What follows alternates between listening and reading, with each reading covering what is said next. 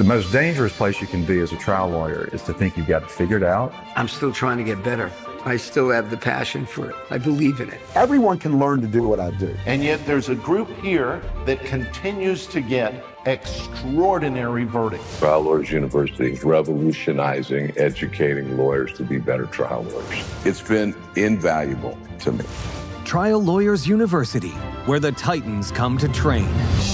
Produced and powered by LawPods. All right, we got Craig Peters here today from San Francisco. And, Craig is unknowingly a hero for a lot of people because he went from being a public defender to top, plaintiff's lawyer. And that's not an easy transition. But we're going to, kind of learn about that story and, in the many civil cases he's done, his kind of overall philosophy on every part of trial from, jury selection to rebuttal. And I'm pretty psyched about this because we spent a lot of hours preparing. And so I got to learn a lot. And now we're going to be able to share that with everybody out here. So, Craig, tell us, where are you at today, Craig? Yeah, currently I started a firm with some other folks in 2018 called Altair Law, and kind of want to try to do things differently from what we saw in the community, one of which was to not name a firm after a bunch of us that had started it, but instead come up with a name that might people's interest, that had a more unifying theme to it than people's names, and might also allow for the firm to last longer. So we actually hired a company to help us think of a name and came up with Altair, which is one of the brightest stars in the sky. It's the 12th brightest star. It's part of a really important constellation called Aquinas that navigators, people on ships way back in the day would use to navigate their way through treacherous seas. And so we like the idea of navigational star. We like the idea of a star that's part of a larger whole, sort of fit what we were trying to do, which was to be collaborators and partners with other folks in their cases, while also providing guidance to our clients to help them navigate stormy seas to get to some better place in their life, hopefully. So that's where the name came from. It's kind of nice because, like you've just done, people say, what's up with the name? And it gives us an opportunity to talk about that. Yeah, I did that when I started my first training company called Trojan Horse Method, because everybody's like, what's Trojan Horse? I'm like, funny you should ask. Yeah. Thank you for asking. Let me tell you about my company now. I appreciate the invitation to promote myself. So, but you didn't start out as a plaintiff's lawyer. You started out as a public defender, and I started out as a criminal defense lawyer, semi-public defender, because I had so many cases where I didn't get paid. So, and I got paid probably less than most public defenders. And so I fighting the man. And so tell us about your public defender career and how you decided to transition away from it. Yeah, I feel like my life story, at least my work story, has been a number of failed attempts at things I thought I wanted to do. I went to college at a school that produces more med students than any other college in the nation because I wanted to be a doctor, and then realized I tend to pass out outside of blood, and so that's probably not a great profession. So then I shifted gears and thought, okay, well, I want to do something to help people, and I thought I wanted to be a politician. So I went to law school to be a politician, understand how laws get made, the impact they have on people. Realized pretty quickly that I didn't have the stomach for being a politician and having to try to raise money. So I thought, well, I'll just try and help people one at a time. I'll be a trial lawyer. And I had a great job at a really prominent plaintiffs firm here in the city, one of the largest. I've been around forever, really great lawyers there. They'd offered me a summer internship, which I felt really proud about. And at the time, I was the editor of the newspaper for the law school. We were 3 weeks from ending the semester, and we were putting out the final edition of the paper, and I got a call from that law firm where they'd had a lot of transition and some new partners, and apparently a bunch of the senior partners had hired people unbeknownst to the partner who was in charge of the summer intern program, and they were oversubscribed. They'd hired too many people, and so he was calling to tell me he felt terrible, but he had to rescind the offer for me to work there that summer. I could work as many hours as I wanted during my third year of law school, but he just literally didn't have space for me at the office. And of course, this was back when remote work was not even a thing. So I had to scramble to find a job. One of my associate editors had just gotten a job at the public defender's office in Contra Costa County, and she said, they are all out of full paid jobs, but if you have work study, they still have jobs available. And I did have work study that I'd gotten through the federal government. So I went and applied, and a couple of weeks later, I had my job, and I don't think I was even a month into that job that summer and was like, I don't know what that other job was like that I missed out on, but this is the job I want to have. I'd been to a crime scene where there were still casings on the ground and blood on the pavement, and got to go to San Quentin to interview a witness in a case. I got to argue motions in front of the courts. It was just really exciting, and being able to fight for people who were arguably in some of the worst places they'd ever been in their life in terms of, up against the man and the system, felt like a really good fit. So that was it. I did go and work my third year at that plaintiff's firm, and it was great. I really enjoyed it, but it was all in the office. I didn't get a lot. In fact, I don't think I got any time inside of a courtroom. The goal one when I got out of law school was go work for the public defender's office. I got hired to be a death penalty clerk. If you have a death penalty case, you get extra funds to hire clerks to help you on the case. So I did that while I was waiting for bar results. And then as soon as I was admitted to the bar, they hired me on a 1-month contract, during which they promised they would try to get me out to trial. I took a case to trial that had seen 5 previous defense lawyers on it in the office. It was a case nobody wanted. It was a kind of a crazy case. And it was a fantastic experience. What was the case about? The crazy case, your first trial? Yeah, so it was about a guy who was arrested for driving under the influence of methamphetamine. He was also arrested for possession for sale of methamphetamine, simple possession of methamphetamine, driving on a suspended license. It was a crazy case because there was apparently this guy who was in the parking lot where this whole thing started, who our guy had said it was his car. He had been given this car by this guy, and this guy was, I can't even remember now, he had some moniker like Safeway Eddie or something like that. There was a Safeway in the parking lot. I can't remember what his name was. And we could never find this guy. Other public defenders had tried to locate this guy. Nobody could find him. And so anyhow, that was part of the defense. And it was hilarious because the judge that I had in that case was a longtime resident of Martinez, which is where this incident had happened.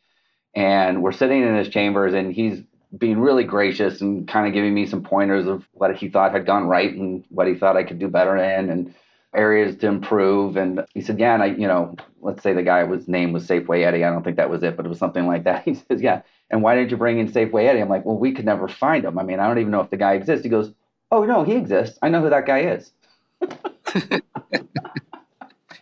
So my own judge, it turns out I could have called as a witness. That was the beginning of what I thought would be a lifelong career. I just loved it. I was in Contra Costa for 3 years trying cases. I not only did tons and tons of misdemeanors. In fact, in February of 1999, I tried 4 misdemeanor cases in the month of February in Walnut Creek, which is a really harsh place to work as a public defender. There's almost no crime. So driving on a suspended license is like, the crime of the century.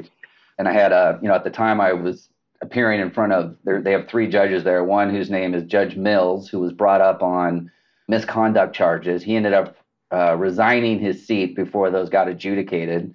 Judge Van Voorhis, who was brought up on misconduct charges and was actually removed from his seat. And then Judge Eaton, who was a former cop, former prosecutor, and really into Mickey Mouse, had Mickey Mouse stuff everywhere in his chambers. So really interesting characters that I was having to deal with every day that were kind of, one was crazy, that was Van Voorhis, one was a misogynist, that was Mills, and then one was like a real kind of by the book sort of guy, and that was Eaton. And so anyhow, so I ended up trying over 100 cases as a public defender before I left. And most of those, I'd say probably somewhere in the neighborhood of 70 to 80 of them were misdemeanor cases. I just tried case after case after case. Slept at the office a lot because I was living in San Francisco, but working in Contra Costa County. I actually also worked on what's called the Lantrum and Petrus Short Act cases, LPS cases. So these are people who are trying to be permanently conserved because they either are a danger to themselves, they're a danger to others, or they can't provide for their own food, clothing, or shelter. And that's due to some kind of mental illness. So they're schizophrenic, schizoaffective disorder, bipolar, what have you. So I would represent those folks. And those were actually civil proceedings. And I did 10 of those cases. I tried 10 of those to verdict.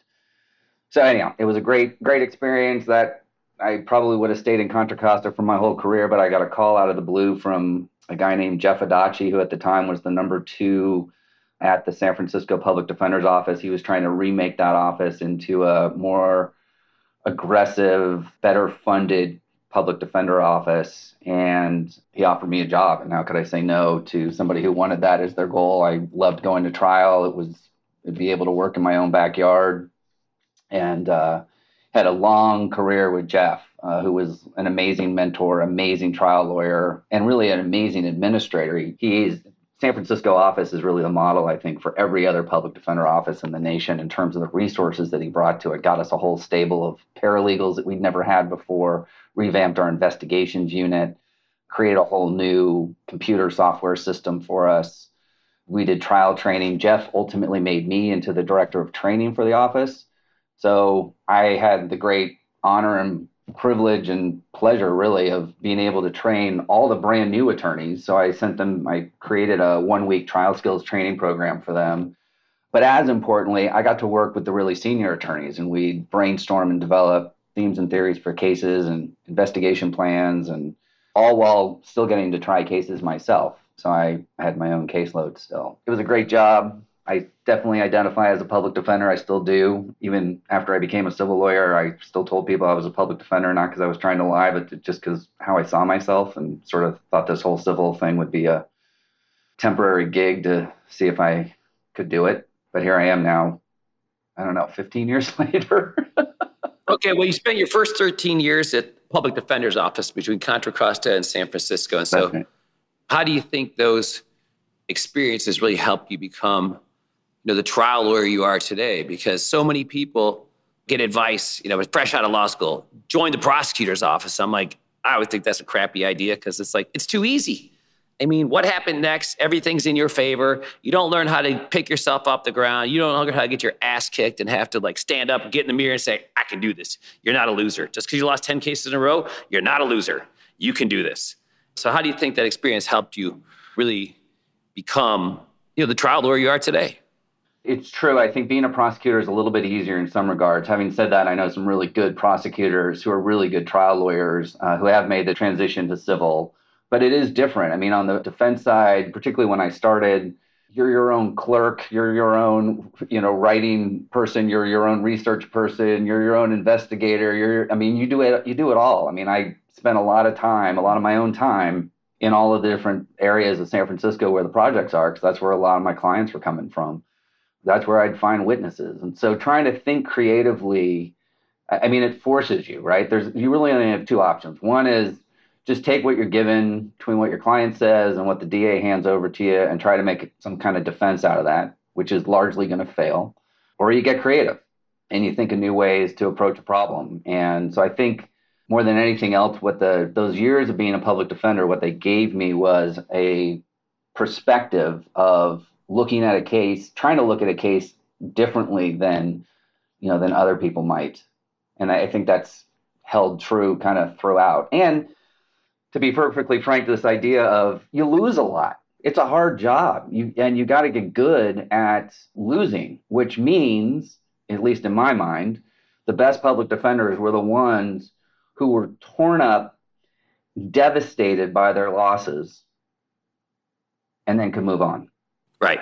So you kind of have to hold these two different thoughts at the same time. There's plenty of ones that they're not that torn up about it. And I don't know that those are particularly good public defenders. And then there's the ones who care too much and they burn out and can't continue. So there's kind of I acknowledge I probably got a weird personality defect that makes that a good fit for me, that allows me to do it. But I appreciate it because, the first civil trial I had, there was a point at which, after voir dire was done and before I was giving my opening statement, where I was like, nobody's going to go to prison at the end of this thing.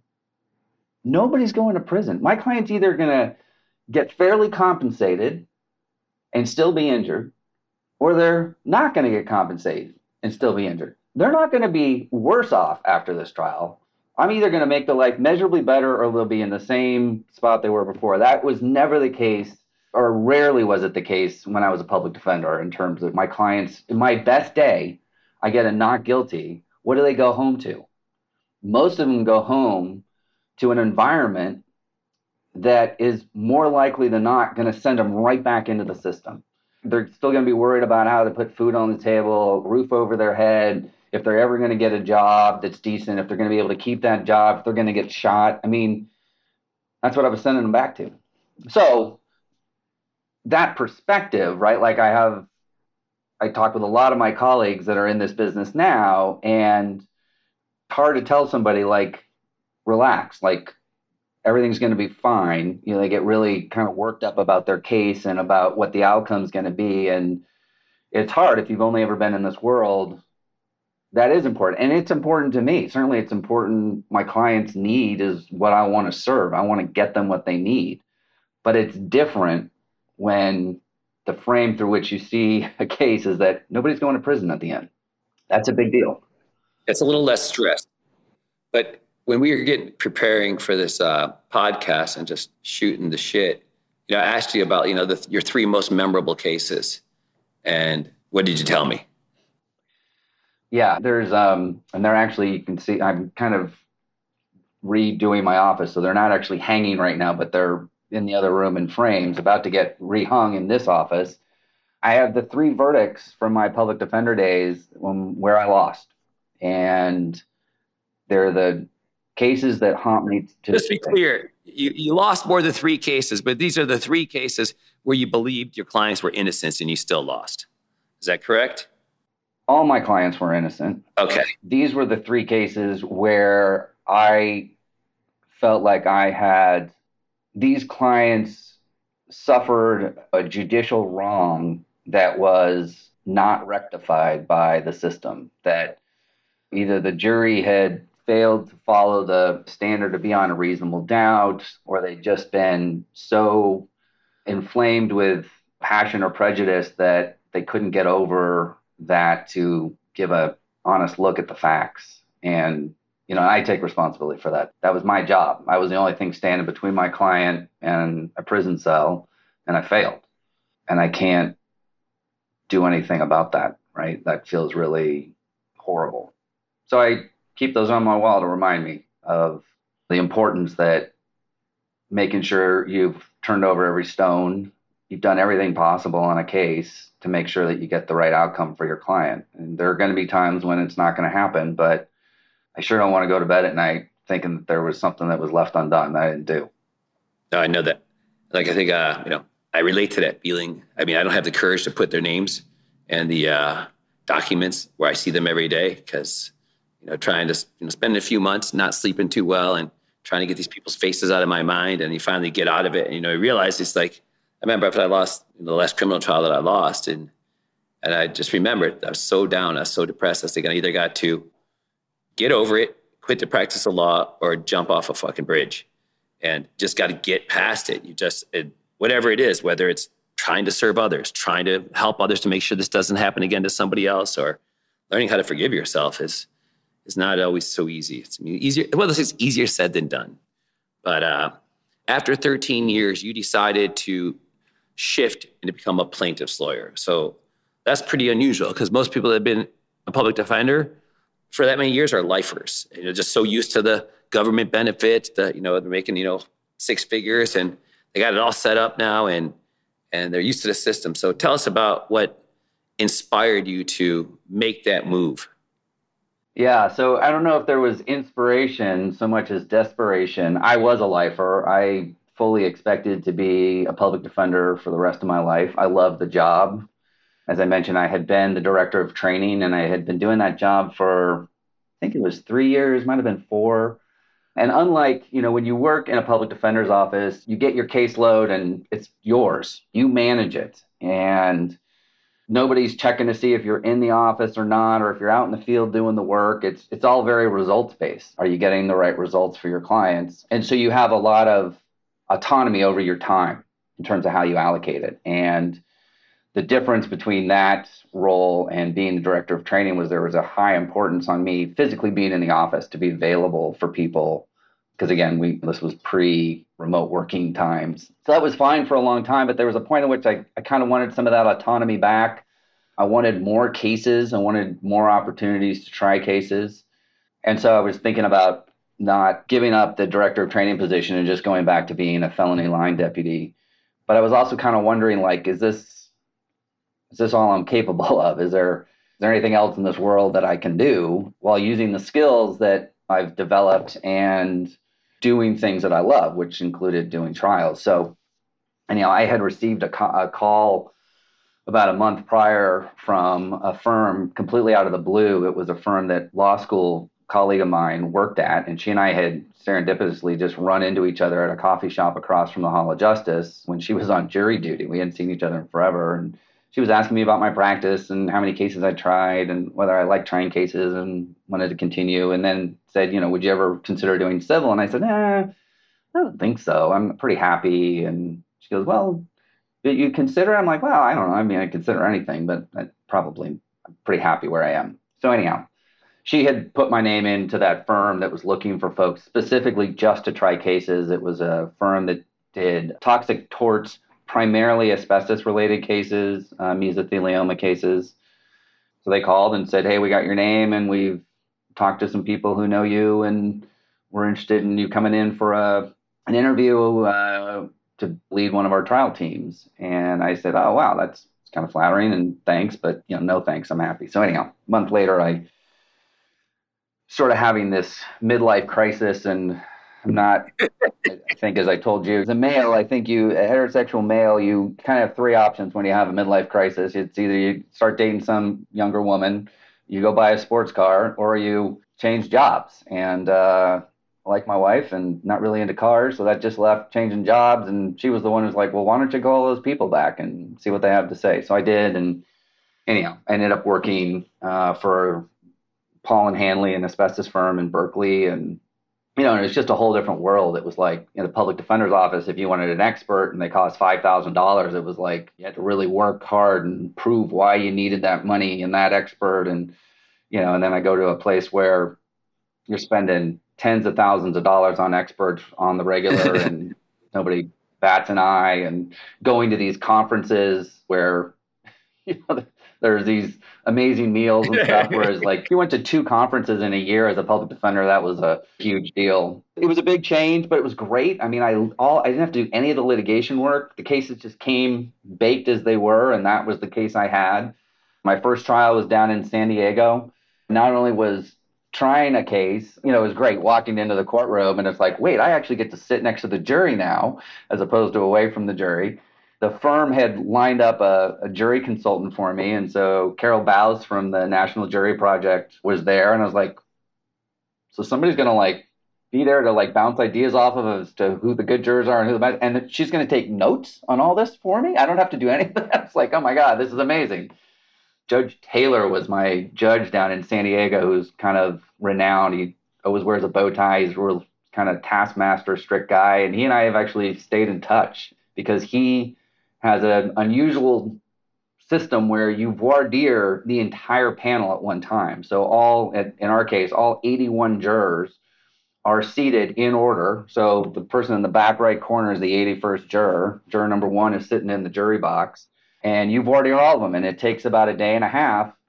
But when you're done, all you have left is you do your causes, and then it's peremptories, and you just run through your peremptories, and you know exactly who's coming. And I'm actually a big proponent of it. I think it's a great system. But anyhow, he and I stay in touch over that shared love of that system, and he's written some articles about it. But I tried cases in LA. I spent 260 some odd days in, can't remember what year it was, in LA at the Omni Hotel. Because I was in trial so much. That wasn't one case. That was a whole bunch of cases. But it was trial after trial after trial, which I loved. I didn't love being away from home that much. That got a little old. And so eventually I transitioned and went to the Veen firm at the time, was looking for somebody to lead one of their trial teams. So I transitioned to the Veen. And how long did you spend with the Veen firm? I was with the Veen firm for, I think it was just over 6 years, I think. Yeah.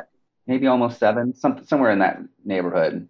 And it was great. It was a great experience. It was a great opportunity to kind of get my hands dirty with the litigation side of things and managing people and selecting cases and, having to do budgets. Basically, when you're a trial team leader in their system, at least the system they used to have, it's almost like you were running a little law firm within the greater law firm. You did all your own hiring and firing and setting of salaries and picking the cases and all of that. So that was another great learning experience for me to be able to make that transition. And this guy, Kevin Lancaster, who is an amazing lawyer and had been there forever and was in some ways kind of the brains of, Bill Veen is an amazing lawyer, incredible trial attorney, but I think Kevin Lancaster was sort of the brains of the operation. He just was this he always felt like the professor. He was the guy you went to if you had some thorny legal issue, and Kevin had some health issues, and so I had to transition out. And so to be able to work with Kevin and just kind of be in his presence was a huge, huge honor and a huge learning experience for me that I think really also helped make me a better civil lawyer, as well as working with he had a lot of young attorneys. His own daughter, Anush, was there, and Kimberly Wong, who is now practicing at the Cooper firm. It was great. I learned a ton. I hope they feel the same way that they learned, and everybody, I think, felt like they did well. We somehow managed our way through and managed to keep the thing afloat and make money. And there was just a point in time when I thought, well, I've worked for a public entity. I've worked for a private entity. I've done criminal. I've done civil. I've done trials in both. Kind of the only thing I haven't done is I haven't owned a law firm yet. So if I'm going to do it, probably now's the time. And that was when I decided, okay, I'm going to go try and start a firm, see how that works out. So that was Groundhog Day, February 2nd, 2018. Wow. So you just had your 5-year anniversary a couple of days ago. We did. Yeah. Congratulations. Yeah. And I know you've had, it's got to joke around a little bit now. I'm like, you're like probably the best lawyer most people have never heard of. Because, lawyers are really known to brag about the results, but you don't do much of that. And I know like recently, because I knew we have 2 webinars scheduled, case analysis webinars. We're going to, on March 12th, we're going to talk about the Cooper trial. So why don't you give us a quick overview of the Cooper trial that's going to be happening March 12th? Sure. So John Cooper was our client, is our client. Once a client, always a client. He was at a 24-hour fitness with his wife and his son. It was Christmas Eve of 2015, I think it was. And they were just kind of getting ready for the holidays. They'd all gone to the gym together, just have a casual workout. And there was this machine called an upper body ergometer, which you sort of turn with your hands as opposed to with your feet. And it's for people who have core issues or lower body issues and they can't get cardio any other way. This is kind of for that purpose. So it's not a super highly used machine. And so they just decided they'd have this fun little game to see who could turn them the fastest, who can get the highest RPMs. And so his wife went, his son went. They both are about the same height. John's a big guy. He's a general contractor, has been his whole life. When you say a big guy, what do you talk? Tall, heavy? I think John is like 6'2" and probably weighs 280. That's a big guy. Okay. Something like that. All right. He's a big guy. Yeah. So he sits in the seat and he's too close to the handle. So there's a little lever underneath the handle that he uses to try to slide the seat back. And when he pulls up the lever, the seat shoots all the way off the back of the machine. He falls, hits his head. He's dizzy. He's actually down. He sort of stays on the ground for about 15 minutes, which is a long time for somebody after they've fallen. His wife is actually an ER nurse, and so she kind of kept him there. And eventually they took him to the ER. They said, yeah, you probably got a concussion. Go see your general practitioner as soon as you can after the holidays. So 4 or 5 days later, he goes to his general practitioner, says, man, my back and neck kind of hurt. They send him to physical therapy. He does okay in physical therapy, but eventually, about a year and a half later, they decide they're going to need to do a cervical fusion. So keep in mind, this is a guy. So at the time, he was 70 when this incident happened. When we actually went to trial on this case, he was 78. He's been a general contractor his whole life, right? So his back isn't great. He's had lots and lots of treatment for his back over the years prior to this incident. So they do the cervical fusion, and then about 3 years after the incident, they do a lumbar fusion. And so the argument was whether these things were related to this fall or not. And they thought they severely undervalued it. I thought they had a $5 million policy. We also, one of the reasons it took so long, 8 years to get from injury to trial, was not only did COVID happen in there, but then 24 Hour Fitness, who was one of our defendants, declared bankruptcy, as some people may recall. And so that stayed the whole case for almost a year. And we had lots of issues, lots of hurdles we had to get over, but not the least of which was they just were never willing to put any real money on it. We probably could have penciled out about $700,000 or $800,000 in economics, about 300-ish, which would have been passed, and another 400 to 500. We maybe could have squeezed that a little bit higher in the future, but my feeling was we just need to get rid of all the econs. They're dragging us down, and so we just proceeded on a purely non-economic loss theory with the jury. And you got a pretty significant verdict, from what I recall you telling me. Yeah, we got a good verdict. The jury compensated John $15 million for his past non-economic loss and $25 million for his future non-economic loss. They also found malice against the Technogym was the name of the company that produced the machine. So they found malice against the company. And then we had served a 998 previously, many, many years earlier. So we had about $15 million in 999 interest that was also pending. And so after the trial, you were able to get it resolved prior to appeal? Yeah, so we got the verdict on April 3rd, which I'll never forget because it's actually the day before my birthday. And we were scheduled to go forward on the punies trial, the damages for the punitives, on my birthday on April 4th. And so when we got the verdict on the 3rd, I had a couple of concerns. One was that, there might be a remediator. We had a judge in Alameda that is not highly sought after by plaintiffs' lawyers, let's put it that way. And so there was some concern that, he might issue a remediator. Also, John was 78 and not in great health, and we were worried about him dying.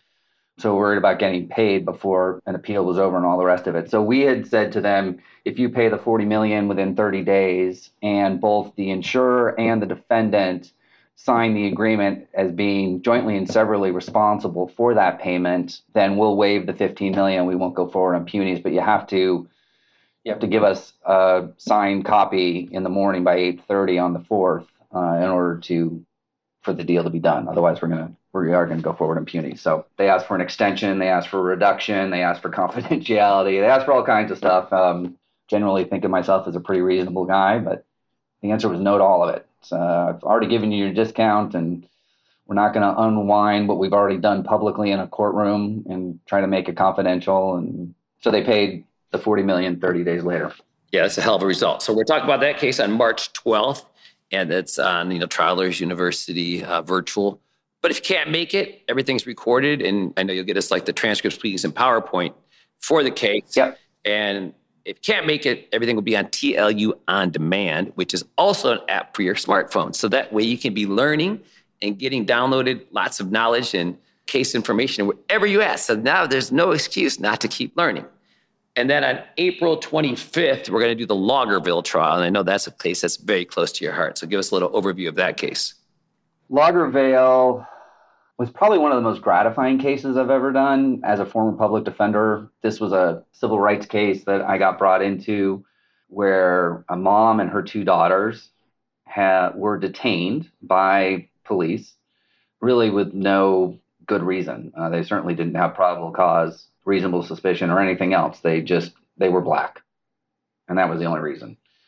And so they were, the mom and the two daughters were each detained in the back of each were in their own police vehicle in the back seat, handcuffed for just over 50 minutes. And then finally, a more level-headed sergeant arrived on scene, kind of took stock of what was going on, went and talked to each of them and had each of them released, and they went on their way. And so we brought a suit against them for violation of their civil rights, of the Laugherville civil rights, and had a jury. We were lucky. I mean, we were in federal court where it has to be unanimous. You don't get a lot of voir dire, but we had jurors that understood the sort of the breadth and the depth of the impact of racism, both overt racism as well as the racism that happens unconsciously. And I think finally fairly got just compensation for people who have been suffering this kind of indignity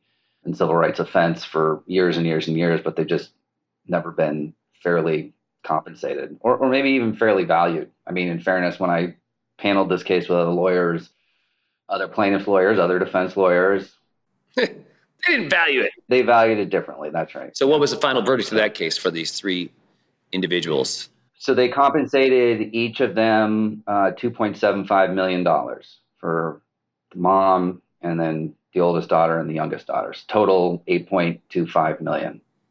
Pretty solid result. All right. Looking forward to that one too, because civil rights and police misconduct is a place pretty close to my heart since Yeah. I was a criminal defense lawyer for 18 years, and really the first civil trial I did in Los Angeles was a civil rights case. Was like kind of a police brutality, and we got $100,000 plus a trade fee. So as a criminal defense lawyer, that's more money I've ever seen before. Or Yeah. I think my share of the fee was like $30,000 for like 2 weeks of work. I was like, shit, that's like 6 months of work with my old job. This is great. I think I'm gonna like the civil stuff. A little more similar battles, especially with lying cops. I mean, once you're a public defender, criminal defense lawyer, that's kind of become a specialty with dishonest police officers. Most of them are pretty decent. Well, and they have dishonest police officers sitting at the table furthest from the jury as well. Again, particularly like in a federal courtroom, it just feels better. Right. Yes, I know. Holding them accountable, the power. Yeah. I remember after winning that case to the cop, who was like the main perpetrator, after he's come up, he's like, nice job. Congratulations. I'm like, dude, I just publicly humiliated you, but I appreciate your competition, but the sad part, I think it's just a game to you. This has nothing to do with right and wrong or justice. This is like, I outgamed you, and you're being a mensch about it, being like, congrats, anyways. Let's talk about trial now. Voir dire. So you've been doing this for a while now. You said you just crossed over doing more time as a plaintiff's lawyer than you were as a public defender. And so that's a very, very unique combination of experiences. But speaking of civil trial, what is your philosophy on voir dire? Yeah, so in voir dire, I've always been a proponent of deselection. I'm not really trying to root out my best jurors. I'm trying to find my worst jurors. I'm trying to find ways to give them permission to tell me the information that's going to help me know that they're not going to be a good juror for me. Again, that's a remnant of my public defender days. I feel like probably in criminal defense, they were doing this long before this became a thing in civil. I know when I first came over to civil, it felt like this movement was new as opposed to trying to inculcate or convince jurors of your case. I was never doing that in criminal.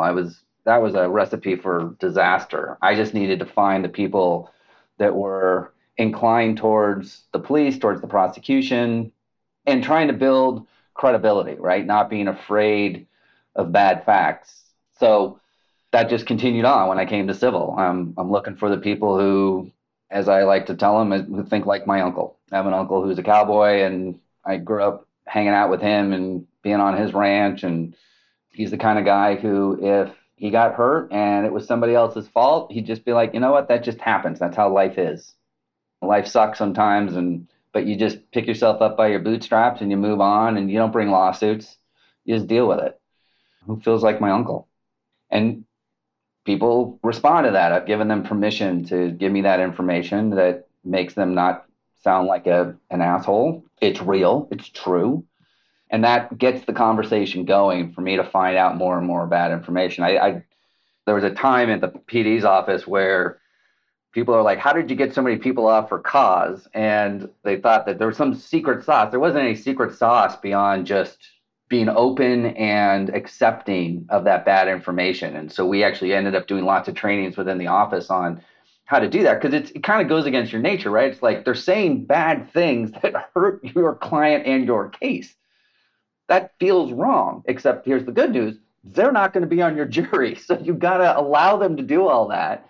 And the good news, in addition to they're not going to be on your jury, is all the people on the jury who don't think like that are getting pushed even further in the direction you'd like them to go, because they find discussion distasteful, uncomfortable, whatever it might be. So it's kind of this changing your mental state about this information and trying to be accepting of it as opposed to being resistant to it. And it's hard. I think it's hard. But it just takes practice. Takes practice. When you first stand up in front of that jury, and then the judge is like, Mr. Peters, would you like to voir dire or question the jury? Like, no, judge, I'm good with what you did. But obviously not. So when you first stand up there, what is your opening moves, phrases to get that connection rolling with them?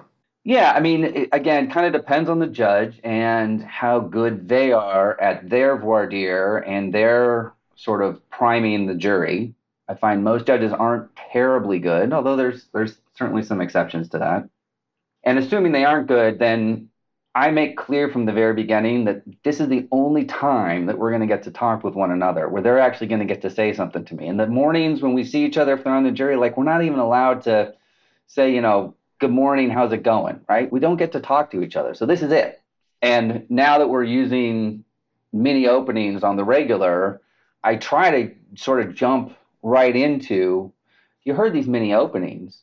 Who here has sort of a leaning right now as you sit here, just based on what you heard in the mini opening, one way or the other, right? Because everybody does, right? You can't hear something, and I love people who say like, oh, I'm neutral. I don't know if I'm for Biden or I'm from Trump. It's like bullshit. You're leaning one way. You may not have made a decision, but you're leaning one way or another, right? So I try to, right out of the gate, show them like, I want to hear from you. I want to spend less time talking, and I want you to spend more time talking. And I'm simply going to be the Phil Donahue of this production, passing the microphone around to get everybody's information out. And again, to give them permission that we're all going to be completely honest here. And we're all going to agree that whatever somebody says, we're not going to judge them for it. We're going to thank them for it because they're giving us their honest feelings about something, which is the only thing we have to go on to try and figure out how to get a jury of people who sort of sit in the middle on this case. Some people might be better on another case, and that's fine. No problem. But we need to get the information so we know that this is not the right kind of case for you. So what's your feelings about having your client present for a voir dire? So again, I don't really have any hard and fast rules on just about anything. But as a general proposition, I don't want my clients at voir dire. I feel like it could potentially be an impediment to jurors being open and honest with me about their feelings. I do want them to see my client. So generally speaking, I always ask for my client to be there when the panel comes in, and we'll introduce them to the jury when the judge does, sort of the general introductions before she goes into questioning and picking names and all that. And frequently I will then, after I've introduced my client, I'll walk with my client to the back of the courtroom, escort them out, go back to counsel table, and take it from there. And the reason I want them physically present at some point is because I do want to hear from the jurors if they had some impressions of my client, particularly if we're talking about an injury case. So John Cooper, who we mentioned earlier, is a good example. John Cooper can walk. John Cooper walks around. He drives around. He still runs his business. So I want them to see that. I want them to know that when we're doing voir dire so that they can be honest with me about how they feel about those facts and whether they might have some prejudice against him and the extent of his injuries because he's still walking, he's still driving, and he's still working. So let's talk about money now. How do you talk about, like let's say the John Cooper case where you're asking for a lot of money. So how did you talk about money in that particular case? And are you talking about at the end or beginning or always? No, in voir dire. Yeah. Oh, okay. Got it. How you frame the money issue. I know some judges in California won't like to mention a specific number, but if they do and if they don't, how do you handle it?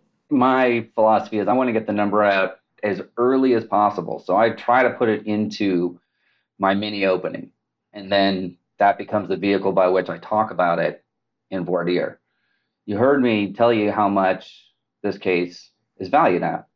Some people would say, that seems like a crazy amount of money. I could never compensate somebody with that much money. Anybody here feel that way? My uncle would feel that way. Anybody else?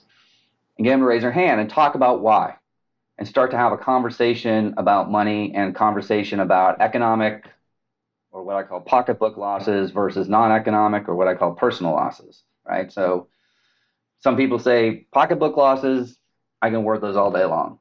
Personal losses, those are too uncertain, too hard to quantify. I don't think people ought to be compensated for it. I think that's a fair opinion. I don't think it's a right opinion, but I think it's fair for people to feel that way based on their own personal philosophy, upbringing, et cetera, the way they see the world. And I just want them to feel free to share that with me because that's going to be the greatest impediment to my client getting full and fair compensation. So that's my mini opening. I'm telling them the number. In voir dire, I'm asking them, how do you feel about that? Okay, so not everybody has mini openings. I know we do in California. I know Nevada does. So for those states that have mini openings, what is your philosophy on the mini opening? And so just the mini opening is typically, 3 to 5 minutes? Yeah, so for me, the mini opening is all of my bad facts crammed into a 3-minute rendition. So anything that I think is going to be a point that might trigger somebody, that might cause my case to potentially fail, I want those all in the mini opening because I want the jury. So there's two things I get out of that. One is I get jurors to grab onto those things and tell me how they would be prejudiced against my client because of those facts. That's good. That helps me with my cause challenges, number one. Number two, it tells all the jurors, my bad jurors, my good jurors, and everybody in between, I'm not afraid of the facts. Facts are the facts. I'm going to be level with you. I'm not going to run away from any fact. That doesn't mean I won't explain a fact, but I'm going to talk about it.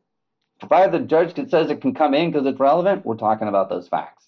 So I want to get those out early, because the earlier you get it out, the more you talk about it, the less power the fact has. And that goes for the number as well. So my number is going to come out in my mini opening. I don't get a mini opening, which can't happen anymore in California. We're entitled to it by law, but there was a time when we weren't. And during those times, I'm talking about voir dire. This is the kind of case where I'm going to be asking for a minimum of $1.5 million for every year that John's been injured. He's been injured for 17 years, right? So that comes out to, I don't know, somewhere in the neighborhood of $25 million. Some people say that's more money than I'll ever see in my lifetime. I could never compensate somebody with that. Who feels that way?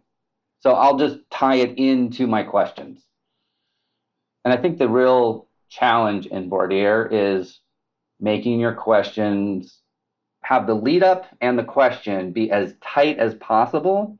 One, it's clear, but two, it's preserving whatever time you have as much as possible for their words and not your words, right? So it's only as many words as you need to get them to start talking about the topic. And that's really hard, particularly when it's topics we don't feel comfortable with. And I'm always surprised at how many plaintiffs' lawyers don't seem comfortable talking about money. Almost all of them, I feel like, I can't remember anybody who's not comfortable talking about economics. But when it comes to talking about non-economics, the personal losses, I can sense in them that they feel uncomfortable with it. And man, you can't ask a jury for something that you don't believe in yourself. And so I think that's actually a big part of the lift, is trying to internalize your client's everything, their pain, their inconvenience, the way they look at the world in the morning when they wake up because of their experience, and trying to convert that into a dollar number that seems fair. And I'm a big fan of, this was a job, would you take this job? You get to sleep in your own bed anymore. You got to sleep elevated. You can't golf. You can't fish. You can't do the things with your kid you used to love to do. You can't do your job in the way you used to do. Every day you have pain of a 3 out of 10 at a minimum. Most days it goes up to a 6 or a 7, and some days an 8, right? And for that job, you take that job. Those are the job requirements. That's what you're going to experience. We're going to pay $1.5 million a year. Or you take nothing and you get your old life back. Nobody takes that job. So if nobody takes that job, including your client says, keep your $1.5 million a year. Well, that we've now established a reasonable number, a fair and reasonable number for the value of the non-economic damages. It's $1.5 million, because we know nobody's going to take that number. I acknowledge lots of people that may not resonate with them, so they have to come at it from a different angle. But all of us have to find, if we're asking for numbers, the full and fair value of our clients' personal losses, we got to figure out how we get there in a way that makes us feel convinced of it to our very core. Because if we're not, somebody on that jury is going to sense it, if not all of them, and they're going to undercompensate your client. I think that's the hard work in this job. It is the hard work, and it's the work that, so many people, I guess, steer away from, but need to do, because if it's always delivering the number, if there's a stutter or anything like that, you're pretty much jacked. Because anything that shows a lack of belief, convincing yourself. And I know a lot of folks have used a friend of mine, John Campbell, doing, those big data studies. So he questions 500 people and, gives a set of facts, and they come back with $30 million. Now that lawyer's like, sometimes that's what it takes to get over the hump. I know several people have gotten their first 8-figure verdicts because they got this survey, and now they can really believe, because it's something outside of their own. The people at the top of the game, however you come with a number, you can believe in it. And that's all you need. You don't need some third outside source, but a lot of people do. And it's like, whatever you need to get there, it's like, you got to find that resource to get there, because you got to get there for those clients, or else you're not going to get them full justice. It's just the reality of it. Yeah. And Campbell's great. Denove is great. I'm a big fan of the big data surveys. I think they're really, really helpful. Yeah. And like, Sean Claggett, buddy of mine here in Vegas, he's been crushing it these days. And he does these things on every case. And it's really helped him, refine the case and stuff. So let's talk about opening statement now and how you approach opening statement. Yeah. So and again, this kind of is a lot of the habits I built in my years as a public defender just by nature. I don't think I wasn't consciously thinking like, oh, I should do this the same way. I just kind of did it the same way, which was I always started my cases at the end, right? So I start with the verdict form. In criminal, we didn't typically have special verdict forms. We had general verdict forms. Guilty and not guilty. We have a real short verdict form. Yeah. One question. I've given a talk to public defender's office saying, you should do special verdict forms, right? You should make it as hard as possible on the jury to get to guilty. And the way to do that is make them answer every single element of the crime beyond a reasonable doubt and have to check yes. Have you had any success in that? Having a special verdict form in a criminal case? No. Okay. But we should have them. But it seems like it'd be part of your closing argument, though, to breaking it down and say, before you get here, you got to go through this process, because that's the process they have to go through with each and every element. When I was doing criminal defense work, I was doing it with the jury instruction. But how much more effective would it be if I was actually doing it with the verdict form, which would look like the jury instruction? It would just have each of those elements with a line. Right. So I do essentially the same thing in my civil cases now. I try to craft what I think the verdict form should look like and will look like. And I want to get that established early and up front with the judge when I start a case. So the last thing the judge wants to do is deal with a verdict form. They want to talk about the witness list and the exhibit list and all that crap, which is all crap. The only thing that matters is what the jury's going to say on that form. And that's where we should start. And of course, I always hear like, well, Mr. Peters, we don't know what the evidence is yet, so we can't craft it. It's like, yes, we do. This is a civil case. You know what we do in civil case? We do discovery.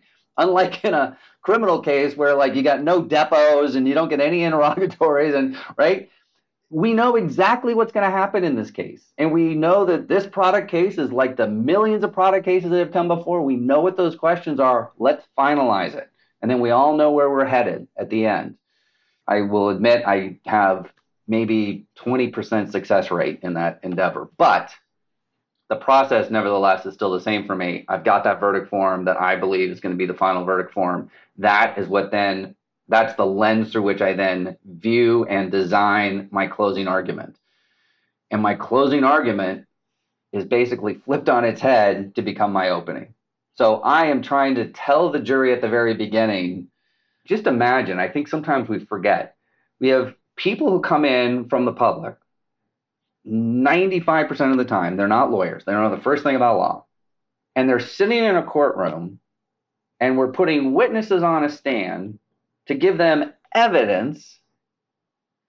And we're expecting them to know what evidence is important and what evidence is not important, remember it through the whole trial, and then be able to use that evidence at the end with the verdict form to answer questions. With a bunch of rules that we give them, not at the beginning, but at the end. That's crazy, right? I mean, that is crazy. Nobody says, here's your job. And you say, well, what do I do? Well, just go ahead and do it. And then when you get to the end, we'll tell you what the rules are for the job, right?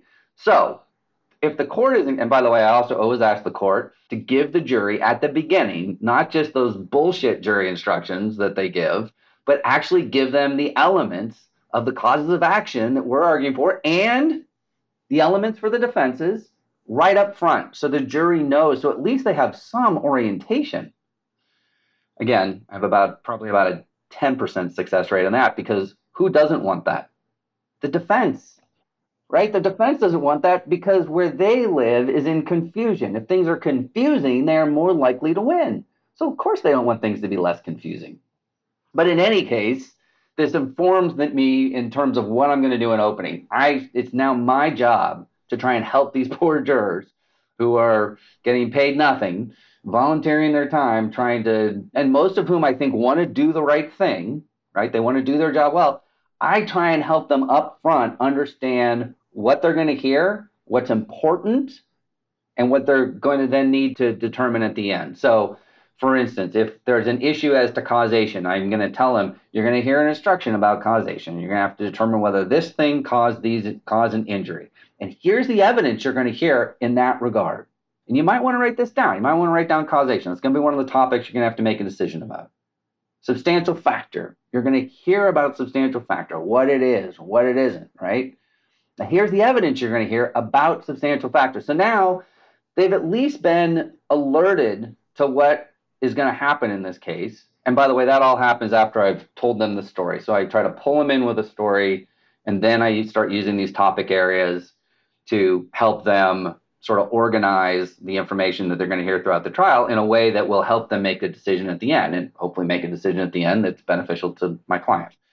And you and I talked the other day. I mean, I personally, I'm a fan of the David Ball outline. I think it's a really great place to start. I don't think it's the only way to go. I think there's a lot of different ways to skin that cat. But for people who haven't done it a lot, I think to have a structure to start with is really helpful.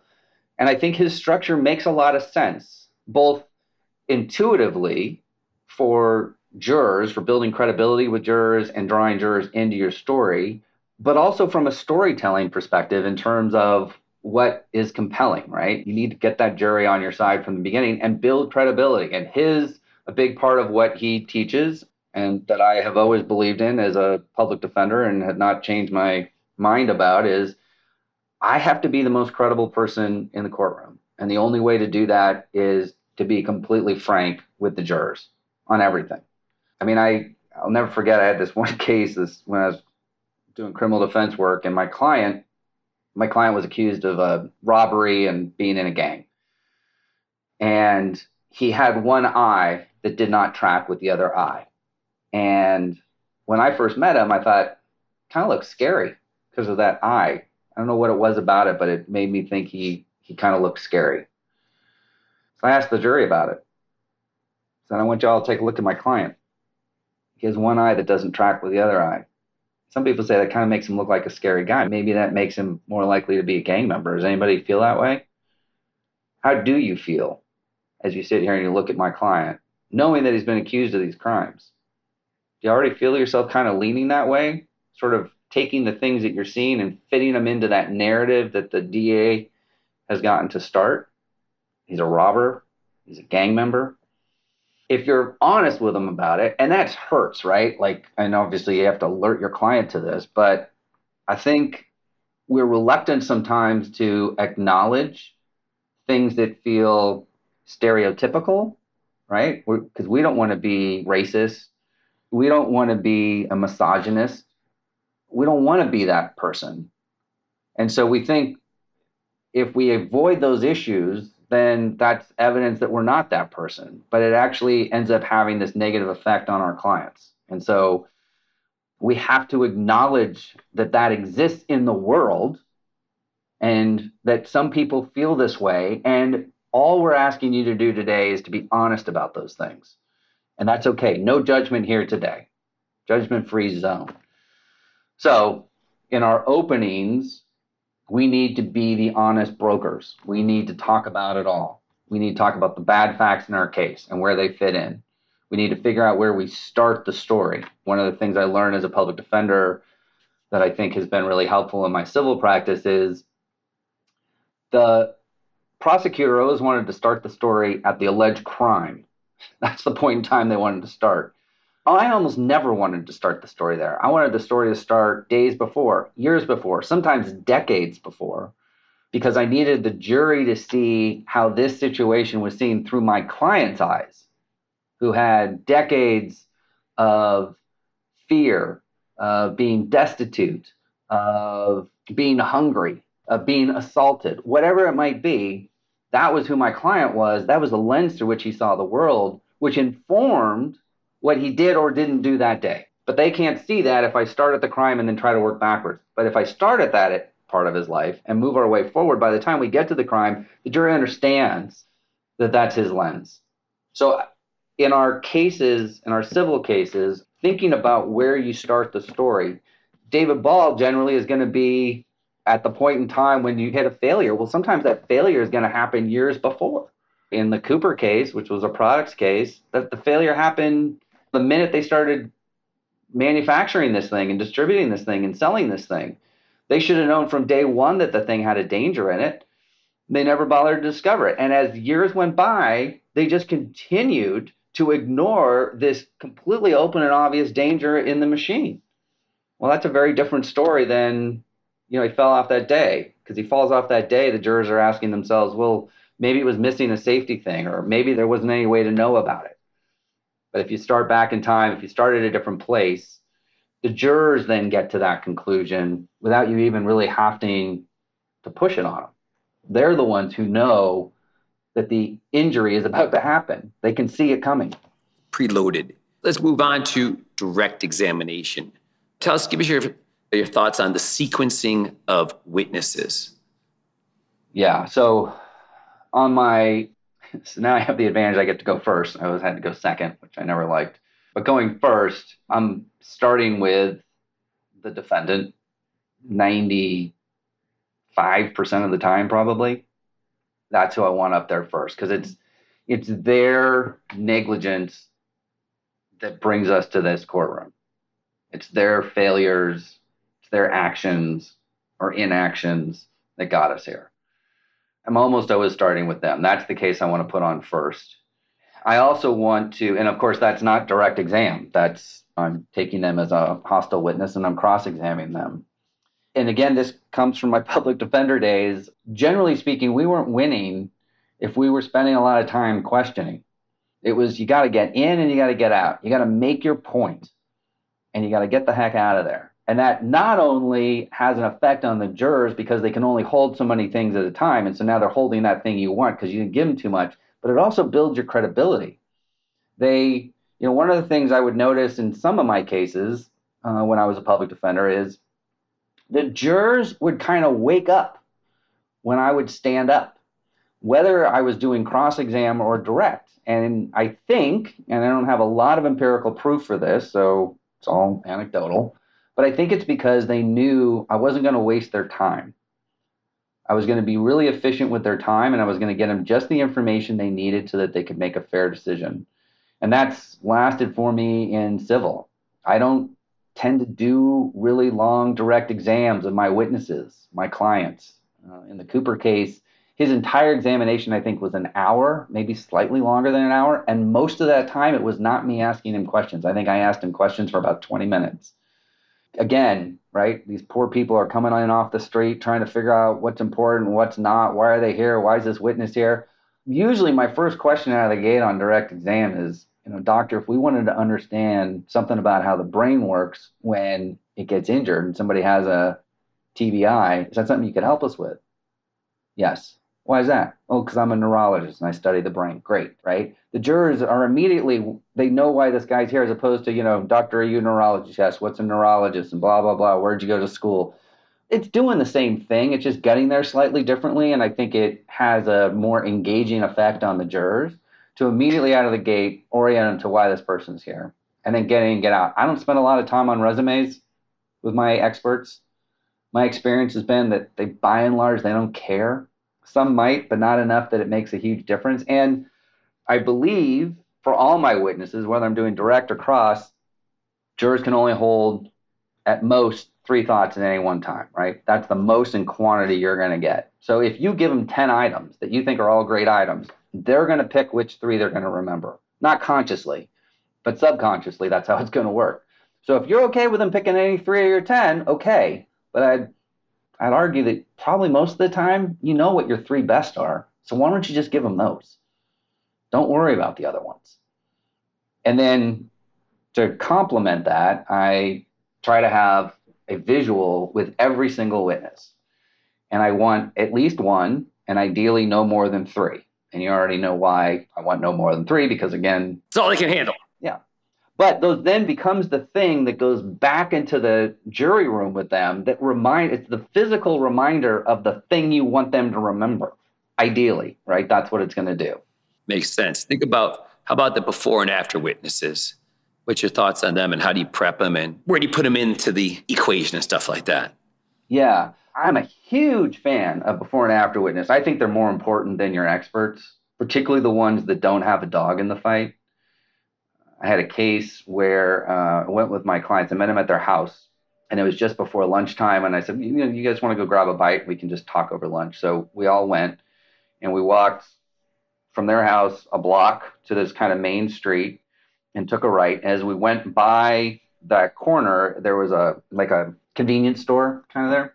And there was a guy behind the counter. And as we went by, my client kind of nodded to the guy, and the guy nodded back. And we kept walking. We went to lunch about 3 blocks down. And at lunch, I said, hey, do you know that guy in the liquor store? He goes, no, not really. But, we pop in there for stuff when we need a bag of chips or whatever. So meeting with client ends, we walk back to his house. I walk back to the corner store. I go in and said, hey, I'm the lawyer for that guy that just walked by. Do you know him? He goes, well, yeah, he comes in here. I said, have you noticed any changes in him? He goes, oh, yeah, big changes. What changes? And then he proceeds to describe what my client was like before and what he's like now. He was not on my client's list of people when I asked him for before and after people. Never came up with this guy, right? And so the point here is, before you get to prep, make sure you've got the right people and make sure you've really gone through with your client. And again, comes from my public defender days. More often than not, I would try to always meet my clients in their homes. If they weren't in custody, I try to meet them at their home.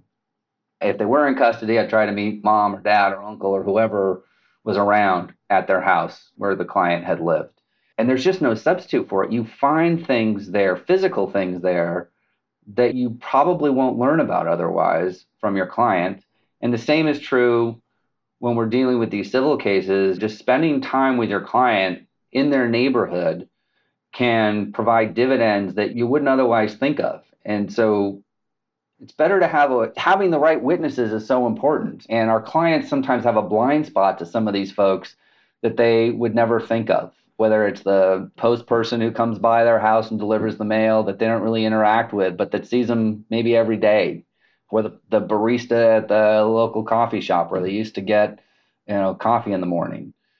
Whoever it might be, right? You just got to dig deep. Once you get those folks, then my philosophy is less is more.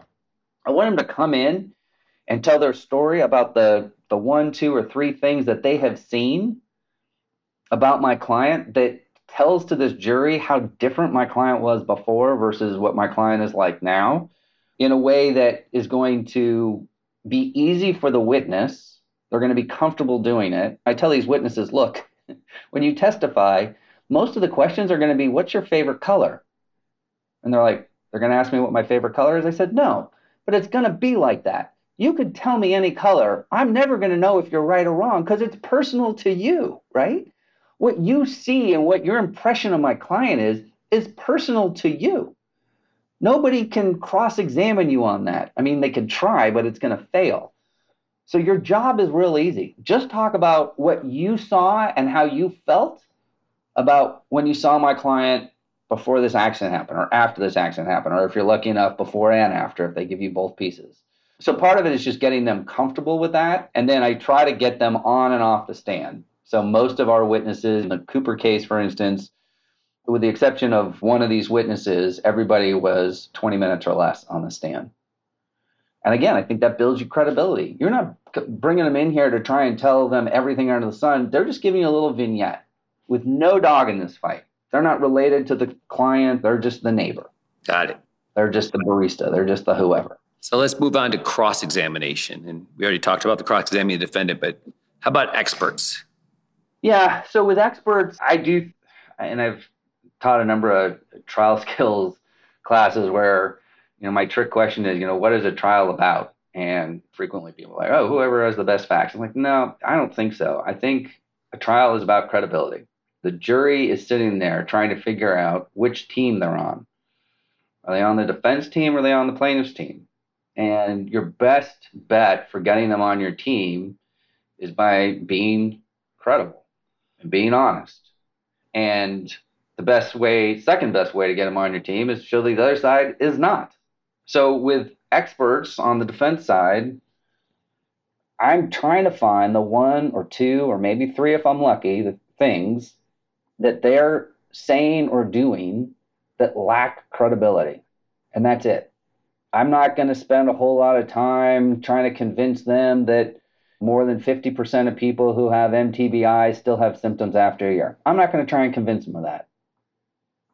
I don't need to. I got an article that says that. I just want to know if they bothered to read the article, right? That's all I want. I had one of my mentors when I was a public defender in Contra Costa County as an amazing attorney. He was a public defender of the year many moons ago, a guy named Oscar Bobrow. And Oscar used to tell me, forget the facts. The facts are all bad. Just get to closing argument. Now, that's an overstatement. But the point is, you're not going to convince anybody at any single point in time with a witness. You're simply putting the facts out there that you need so that in closing argument, you can arm your good jurors to go back in that room and do some justice for your client. That's the plan. O is the plan. There can't ever be any other plan. Because if you do, you're just wasting time and you're losing credibility. So, have you read this article? Okay, you haven't read this article. Well, I already established with my expert that this article is the most recent article on MTBIs and shows that 50% of people still have symptoms a year after they were injured. This guy who's coming in and saying our client's faking it hasn't even read this article. That's argument. That's happening in my closing. So my plan with cross-exam, and again, now I sound like a broken record. It comes from my days as a public defender. You're mostly cross-examining a police officer, a toxicologist, a pathologist, somebody who basically works for the system, right? They're not on your team. You are not going to win. You're not going to convince them of anything. So you got to get in and get out. My philosophy hasn't changed. I do the same thing now with the defense experts. I get in, I get out. I try to make my 1, 2, maybe 3 points if I'm lucky and sit down and trust that I've already built the case in my case in chief. And I'm going to come back to all of this in closing. I just got to be patient. No matter how frustrating it may be to have them spout their bullshit. You're not going to get them to recant and admit that you were right and they are paid whores that will say anything for money and truly, like, they want to come clean. It's like a confessional up there. Perry Mason moments are not happening in the courtrooms that you're in. You're just not that good, huh, Craig? I'm not that good. But maybe you're working towards it, though, because you constantly strive to improve, and that's what's important. So now we're at the closing argument, and that's a lot of people's favorite part of the trial. Maybe, I don't know, but tell us about your thoughts and philosophies when it comes to closing and getting the money. I think closing is both the easiest part of the trial and the hardest. It's the easiest because you should know at that point, you're pretty clear about what you're going to say. In my mind, you should have known what you were going to say before you ever picked a jury. And hopefully you've just been laying the groundwork for all of that through your trial, right? I mean, it's kind of easy. If you start with a verdict form, you say, here are all the facts I need to prove each of these things, and you work your way backwards, you know exactly what you need all of your witnesses to say. So you're just building to that closing argument. I think it's the hardest because we think we're trying to convince the jurors of the rightness of our position.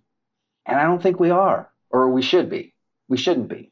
What we should be doing, I think, is believing that we have already convinced them, those that are convincible, and we are now arming those people who already feel our way to go back, when they go back in that jury room, to convince their fellow jurors.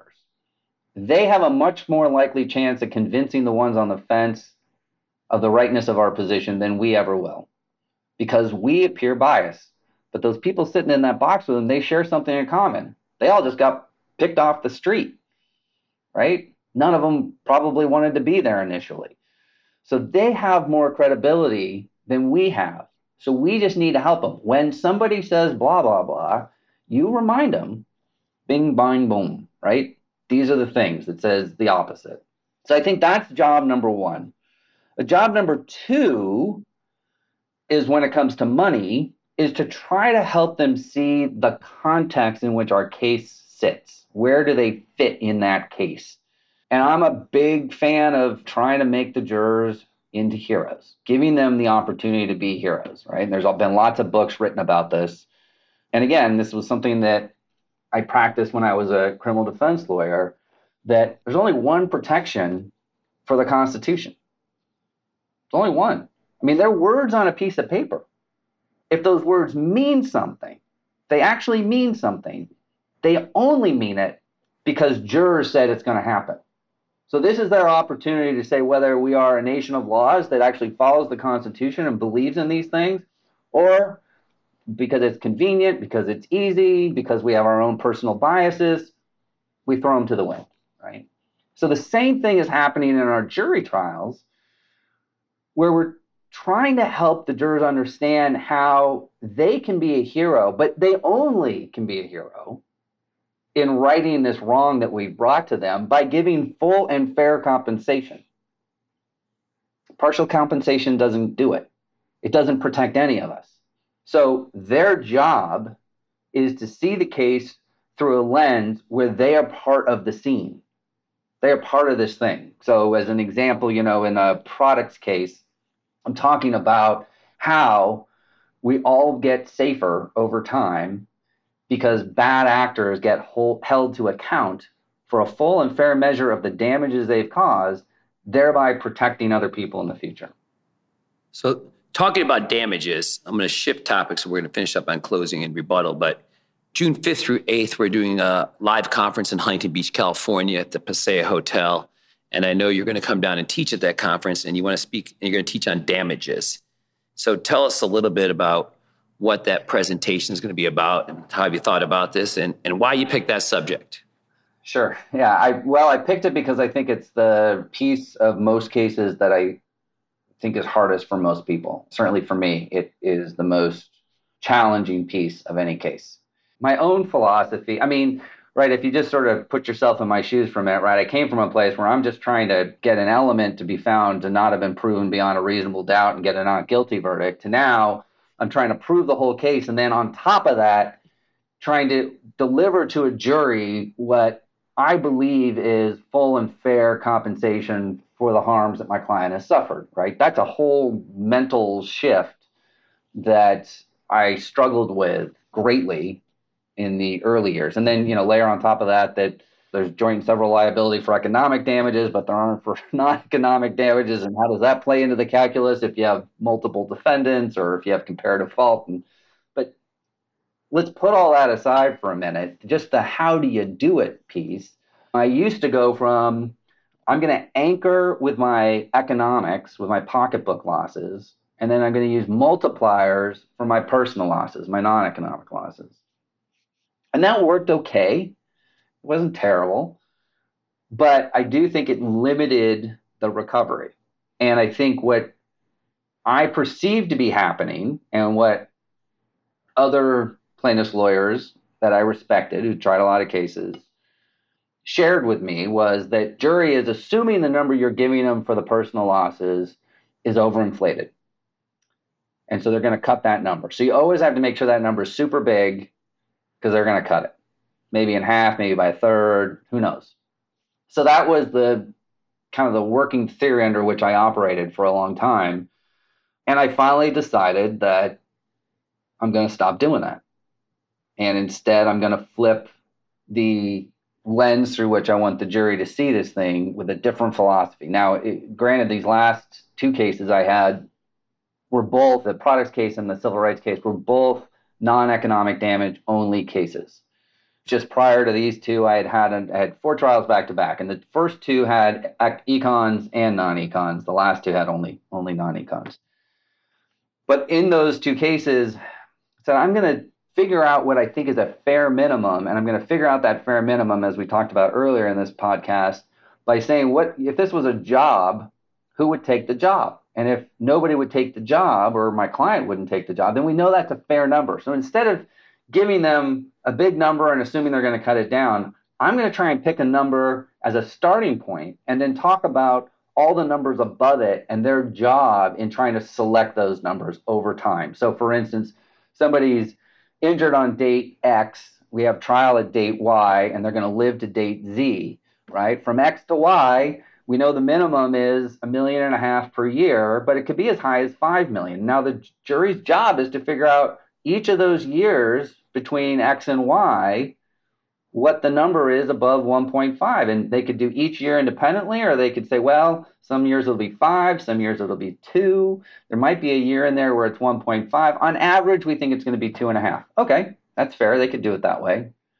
And then they're going to do the same thing from Y to Z. And that's how they're going to get to the reasonable number and the full and fair compensation for those personal losses. So I did that in both of my most recent two cases. And again, I always caution people, when we win, it doesn't mean, or when our clients have success, the kind of success we hope for, that doesn't mean that we did it right. Probably means we didn't screw up in a major way, but it doesn't necessarily mean that what we did worked or will work again in the future. It's just one data point. In this case, I've got 2 data points, so it's a little bit better, but still kind of a cautionary tale. I don't think anybody ought to say, well, this will work every time. But I think there's enough there now to say, well, this seems to resonate with people, because in both cases, the jury compensated my clients more than that minimum number I had given them. So by simply, instead of using the old system where I come up with a big number, maybe it's a multiplier of economic damages, or maybe it's just a big number and I assume they're going to cut it down, I tried to create a floor that we could all agree on and let them work from there to figure out what the number is above. Now, in the civil rights case, it was just barely above. In the products case, it was, I'd say it was significantly above. Instead of 1.5, they gave $2 million for past and $2.5 million for future, roughly, give or take. So I think there's something there. Now, having said all that, going back to what I said earlier, I think a trial is about credibility. And I don't think that this system works of creating a floor without the jury trusting you. You have to feel like you're an honest broker with them. And so that takes being honest with them throughout the whole trial, number one. And number two, as we discussed earlier, feeling the number that you're giving them. And that's, again, harder than it sounds sometimes. Yeah. How about rebuttal? So we got through the closing. The defense does their song and dance, which is coming. It's not like it's like, oh, what a surprise. They're going to argue that my client's not hurt that bad, or it's somebody else's fault, or that they should have known, or that they're exaggerating. So yeah, is rebuttal something you have kind of prepared before the defense does their closing, and it's just a matter of adjusting?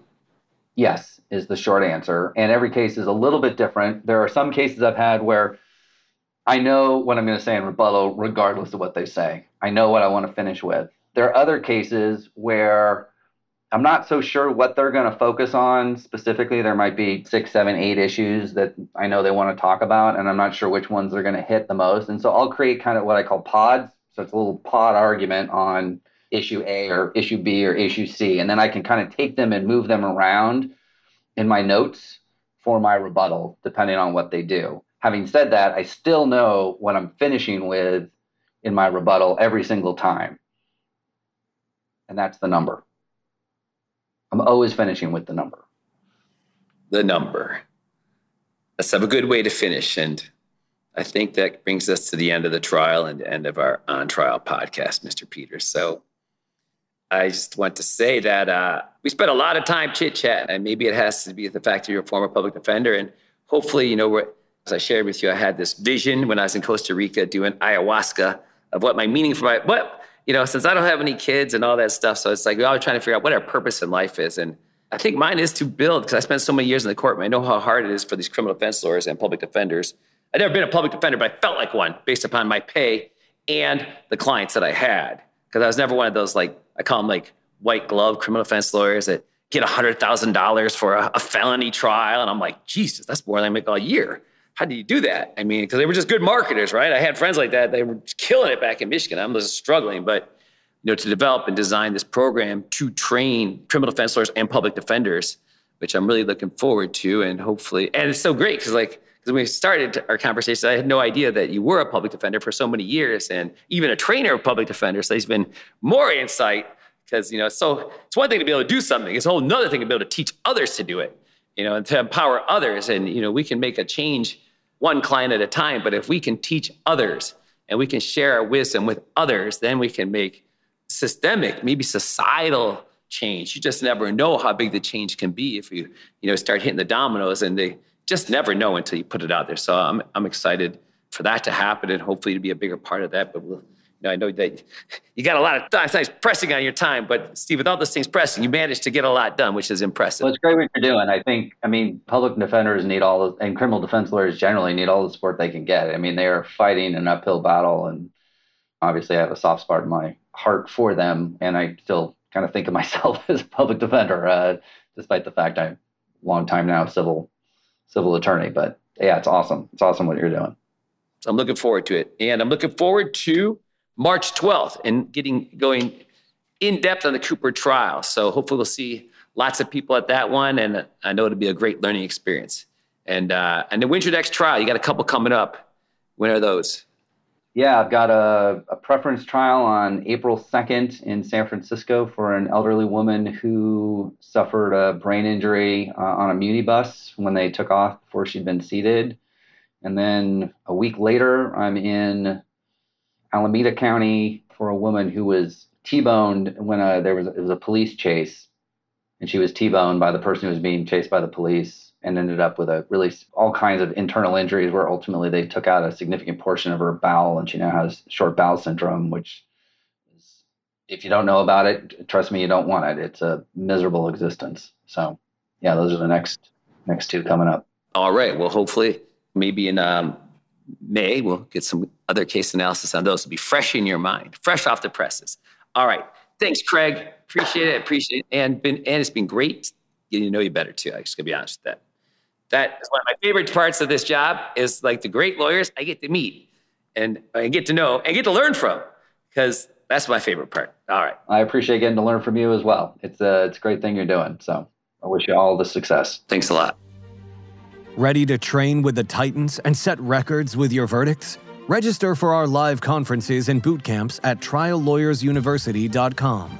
Start getting your reps in before the big event by going to tluondemand.com to gain instant access to live lectures, case analysis, and skills training videos from the trial lawyer champions you love and respect, as well as pleadings, transcripts, PowerPoints, and notes for a roadmap to victory. Join the group that continues to get extraordinary results. Trial Lawyers University. Produced and powered by LawPods.